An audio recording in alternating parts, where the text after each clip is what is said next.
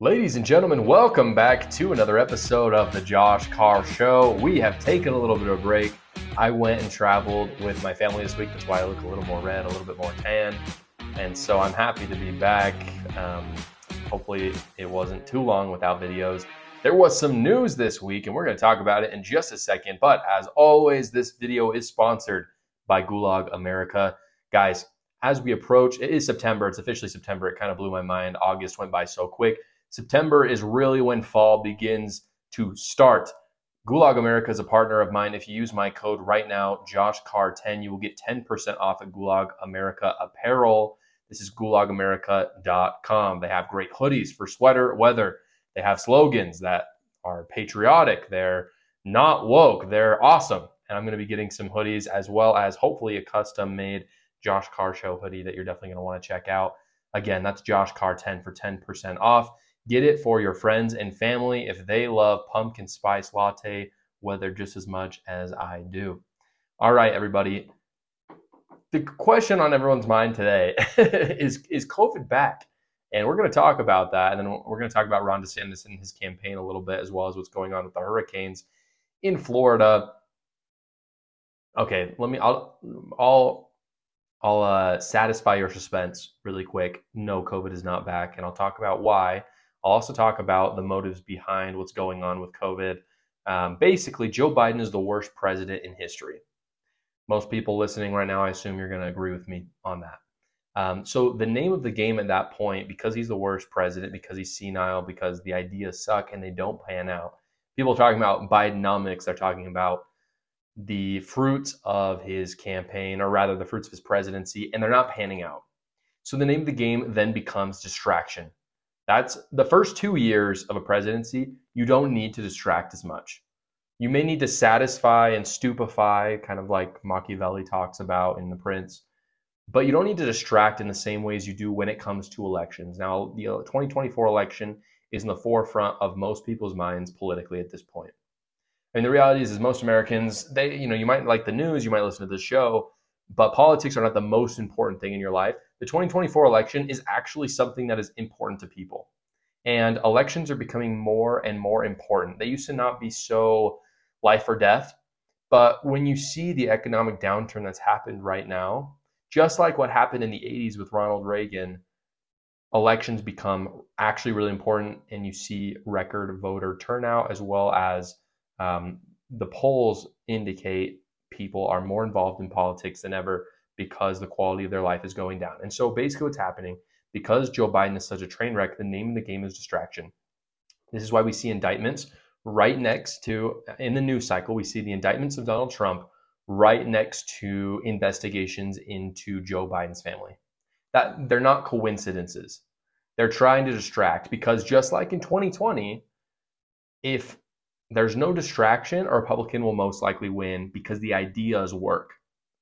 Donald Trump was not the perfect president. He's not my favorite politician, but his economic policy was working really well for Americans, especially the people who were voting, who are the middle class Americans. And so when that's not panning out for Joe Biden, you have to distract. Like in 2020, we had a distraction with COVID. A lot of it was surrounded by COVID. You also had the FBI colluding with Twitter, making it so the Hunter Biden laptop story didn't happen. These were all distractions. The latest distraction is COVID. Now, I know you're saying COVID's not this isn't the latest thing. This was happening. Sure, but at this point, we had COVID forever. No one wanted to hear about it anymore. And now, after kind of about a year of no more talk about COVID, it's coming back. It is back in a sense. And I do want to preface talking about COVID in this way. I do not believe that COVID is like a made up disease. I believe it's a real disease. I believe it came from China. And I believe it was greatly exacerbated by the efforts of the government, as well as the media talking about it. I don't believe the reality of it is as big as people say. So I decided to do some research about COVID. I was hearing about it a little bit, so I decided to do more research onto why, what's happening with the variants. And basically what I found were the variants are very mild, which most health experts did agree on. But this says everything. There was a Q&A article that I read between CBS and a scientist. And I want to read for you what this question said. It stunned me. And many of you probably listening are like, how did you not know this, Josh? But I'm telling you, when I say that I was sick of COVID, that is not an overstatement. That is an understatement. I hated COVID. Everyone hated COVID, but especially me. I mean, I just hated it. I did not want to talk about it anymore. And so I've been kind of out of it. Like, I really haven't been following this stuff. And this question stunned me. Let me read it for you. This is what CBS said. The question was, will the fall 2023 COVID vaccine boosters work for new COVID variants? Let me tell you the reason why I was surprised. The fall 2023 COVID vaccine boosters? What does that even mean? Like, I didn't realize that this was like the flu all of a sudden. I didn't understand that there was here's what my understanding was. You get the vaccine, you get a booster, you have to get it's like it came in 2 parts or whatever. And then I remember, so that was like in the springtime. Then in the fall, there was like this booster, right?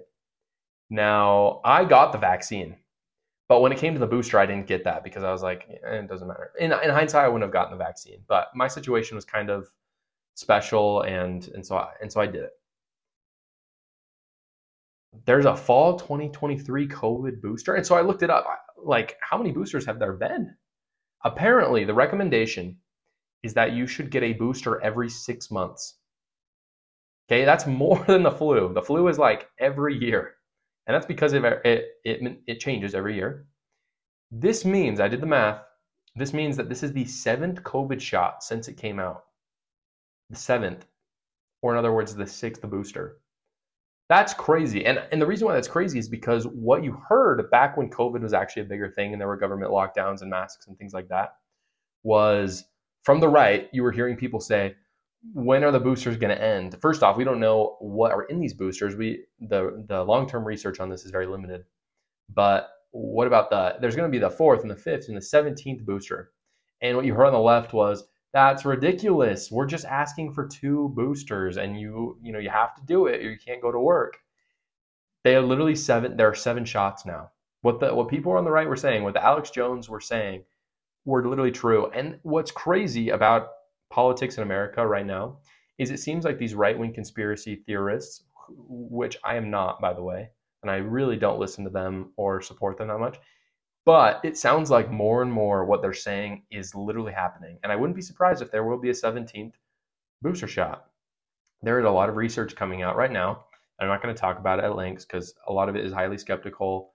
A lot of it it's not credible enough for me to comfortably air it, but I do encourage people to go and do their own research on it. But there is research coming out right now about the vaccines, and our understanding is that the risks for the vaccines are much higher than we had originally anticipated. Now, originally, the anticipated risks were still very low.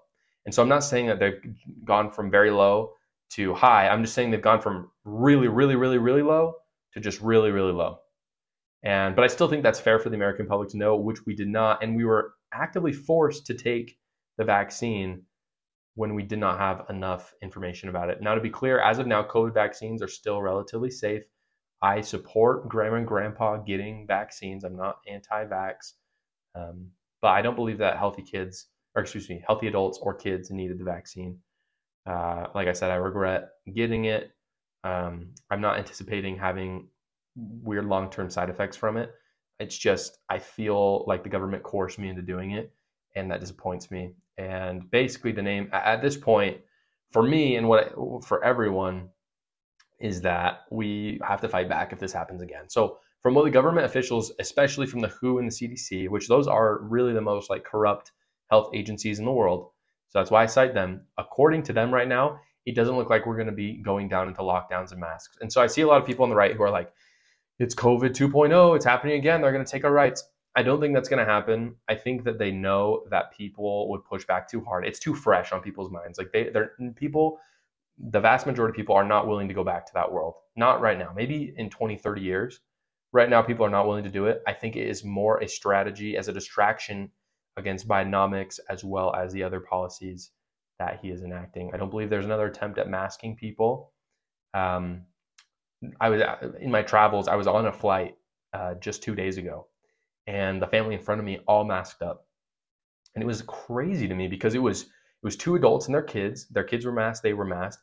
The adults they looked healthy to me, and perhaps there's something I don't know about, and so I'll give them the benefit of the doubt in that way. But the kids were normal kids. I do not know why they were wearing masks. They have been totally sucked in to this false idea that masks are going to save them. But I think my problem with it is that it's deeper than that. It's not that the masks will save them, it's that the government will save them from this disease. That there's a disease, and if you listen and do exactly what the government tells you and you buy into this progressive cult, then you will be saved. And if you even disobey for a second, then you're screwed, and your kids are screwed as well. So if this happens again, I'm not saying it is, I don't think it is going to happen, but if it were to happen, I have to fight the crap out of this, and you do too. We gave in so easily the first time. People gave in too easily. There were a few who didn't back down, and they were really strong, and that was good. But just like me, there were a lot of people out there who they saw it happen. They were confused. We hadn't had a pandemic like that in a long time. And they were willing to give up their rights way too easily and the freedoms that they enjoy, the way we live, our way of life. And it was a really bad 2 or 3 years, and it cost us the presidency in 2020 because of such a bad distraction. People on the left will always say this. This is what kills me too. Like, people on the left will always say it's for the greater good to have masks or to do lockdowns. It's for the greater good. It's because of the virus. Make no mistake, it is not because of the virus. It is because of the government. That is the biggest distinction. And this is kind of what irked me about seeing the family in front of me on the flight.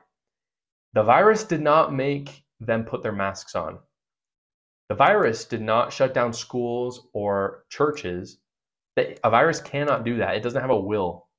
The government can, and the government did, and they will do it again if we don't fight back, if we don't show them that we're not okay with it. And I will say this, despite this kind of resurgence of COVID being a distraction, in my opinion, if the government thought that they could take power away from average citizens through this, they would. And I truly believe that they're not, because they know that they've overstepped and that people are fed up. And so that's good on us, and we ought to voice that opinion. All right, guys, going into the second part of today's episode, I want to talk a little bit about Ron DeSantis. Ron DeSantis looks good this week. This is very important. And again, I always highlight my biases. Guys, I like Ron DeSantis as a person, okay? I like him as a person. I like him as a politician. Not a Donald Trump guy. If that makes you want to turn this off right now, that's fine. But I'm trying to be fair to the situation. Ron DeSantis is sitting at second place. This is just an update on the 2024 election. He's sitting at second place with a 14.5% polling. That is according to 538, excuse me, which kind of take all the polling and averages them out. So that is an average. And so they have him at second place, 14.5%. Ramaswamy is behind him at 8.9%. So he's got a pretty commanding second place. And then, of course, the person who has the really commanding first place is Donald Trump at about 51%. Okay, so much higher than Ron DeSantis. Just an update on that. Basically, what happened this week was a hurricane this last week went through Florida, did significant damage. It was a Category 3 hurricane, but not as much damage as the hurricane last year. Let me just point this out as well. Last year, Ron DeSantis handled the hurricane excellently. This year, the Wall Street Journal came out with an article called Hurricane DeSantis. And essentially what the article talked about, basically the thesis of it was DeSantis' marketing or personality may not matter if his executive prowess is so good. Essentially, DeSantis is a powerhouse executive. He handled this hurricane super well. Whenever a hurricane hits, DeSantis' approval rating skyrockets because he gets infrastructure up literally like 10 times faster than Democrat governors before him. He gets bridges up. He's got people ready to go. He's got linemen who are fixing power lines. And he's a really good executive. He knows what he's doing. And that's just kind of the operations side of like hurricane, things like that. But as well as a policymaker, he's very good at it. And so what the Wall Street Journal was saying is if his executive talents are so good, his personality or his marketing or campaign team may be able to be carried by that executive if they're able to just communicate and show his resume to the American people. Now, I think this is true. Basically, DeSantis, in my opinion, is the best Republican executive in the world at this point. I mean, he took a purple state, he's turned it red. He knows how to get very conservative things done in an area where it's more mixed. Rather than kind of towing the line like a lot of Republican governors and even some Democrat governors do to win re-elections, they just go hard on conservative policies, show people that they're awesome, and then they get much more votes. That's what happened to him in 2022 as opposed to 2018 when he won barely. He has a 54% approval rating in Florida. This event, this hurricane, the way he handled it is a huge win for DeSantis, because all over the internet, what you're seeing right now is DeSantis helping Floridians on the ground, making things happen. He's very good at this in his Twitter. This is like his good marketing thing. Like, he's everywhere. He's in all these cities. He's meeting with people. He's handing out food. You see him and you're like, his culture and his personality of charity is there. People know it. They like it. They know he's a veteran. It's really good. What he's worse at is actually being in front of the media and connecting with voters online, which is where most people are. And so it's hard to access enough voters in person. I believe wholeheartedly that the in-person, and this goes for most candidates, but especially for DeSantis, if you're in person with DeSantis and you have an interaction with him, you're going to vote for him. It just is the way it is. I think that's in large part the reason why he gained so many votes in 2022. He was a really active governor. He met a lot of his state, and they were like, well, we like this guy. We're going to vote for him, especially the people in Miami, a lot of the Cubans. The problem with that is he's only in Florida for the most part. He does campaigning around, but he's mostly in Florida because he's still a governor. And I commend him, by the way, for being a governor despite being in a presidential race. But Governor DeSantis needs to connect with people online better. I mean, if he can do that, there's a really good shot that when the other people drop out, he'll take all their votes and be neck and neck with Trump. Trump has 51% of the vote. 49-51, that's pretty dang close. You get a couple good debate highlights, you might actually have a shot. He needs to find a way to communicate his executive resume to America, because right now they like Trump and Ramaswamy, who just talk about great ideas. That's what Trump and Ramaswamy do. They talk about really good ideas. They talk about things that they want to do. But here's the clincher, and this is something that other people have pointed out. Ron DeSantis has all of that. He talks about them, but his marketing's not as good. But his resume shows that not only does he know what's awesome and what conservative voters want, but he actually knows how to do it in a very practical sense. And he can do it in a divided place, which was Florida, just like America is today.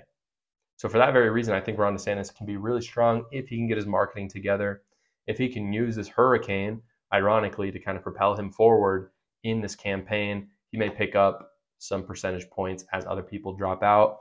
Another update on election 2024, the Miami mayor Suarez did drop out of the race. And he basically had 0% of the vote, so it's not like his voters are going to really go anywhere. If they're going to go somewhere, no question they're going with Ron DeSantis, because they were probably living in Miami. So they like him already. So no question. I mean, you might see a couple 0.2% jump for Ron DeSantis, but that's just an update on the election. We will see what happens with Ron DeSantis as we get closer. We're going to see more and more people drop out, and we'll see if that vote goes towards Donald Trump or Ron, or maybe even Vivek Ramaswamy. As always, guys, thank you so much for watching this episode of the Josh Carr Show. Again, go check out gulagamerica.com for great apparel, especially hoodies, as we go into pumpkin spice latte season. Thanks, guys.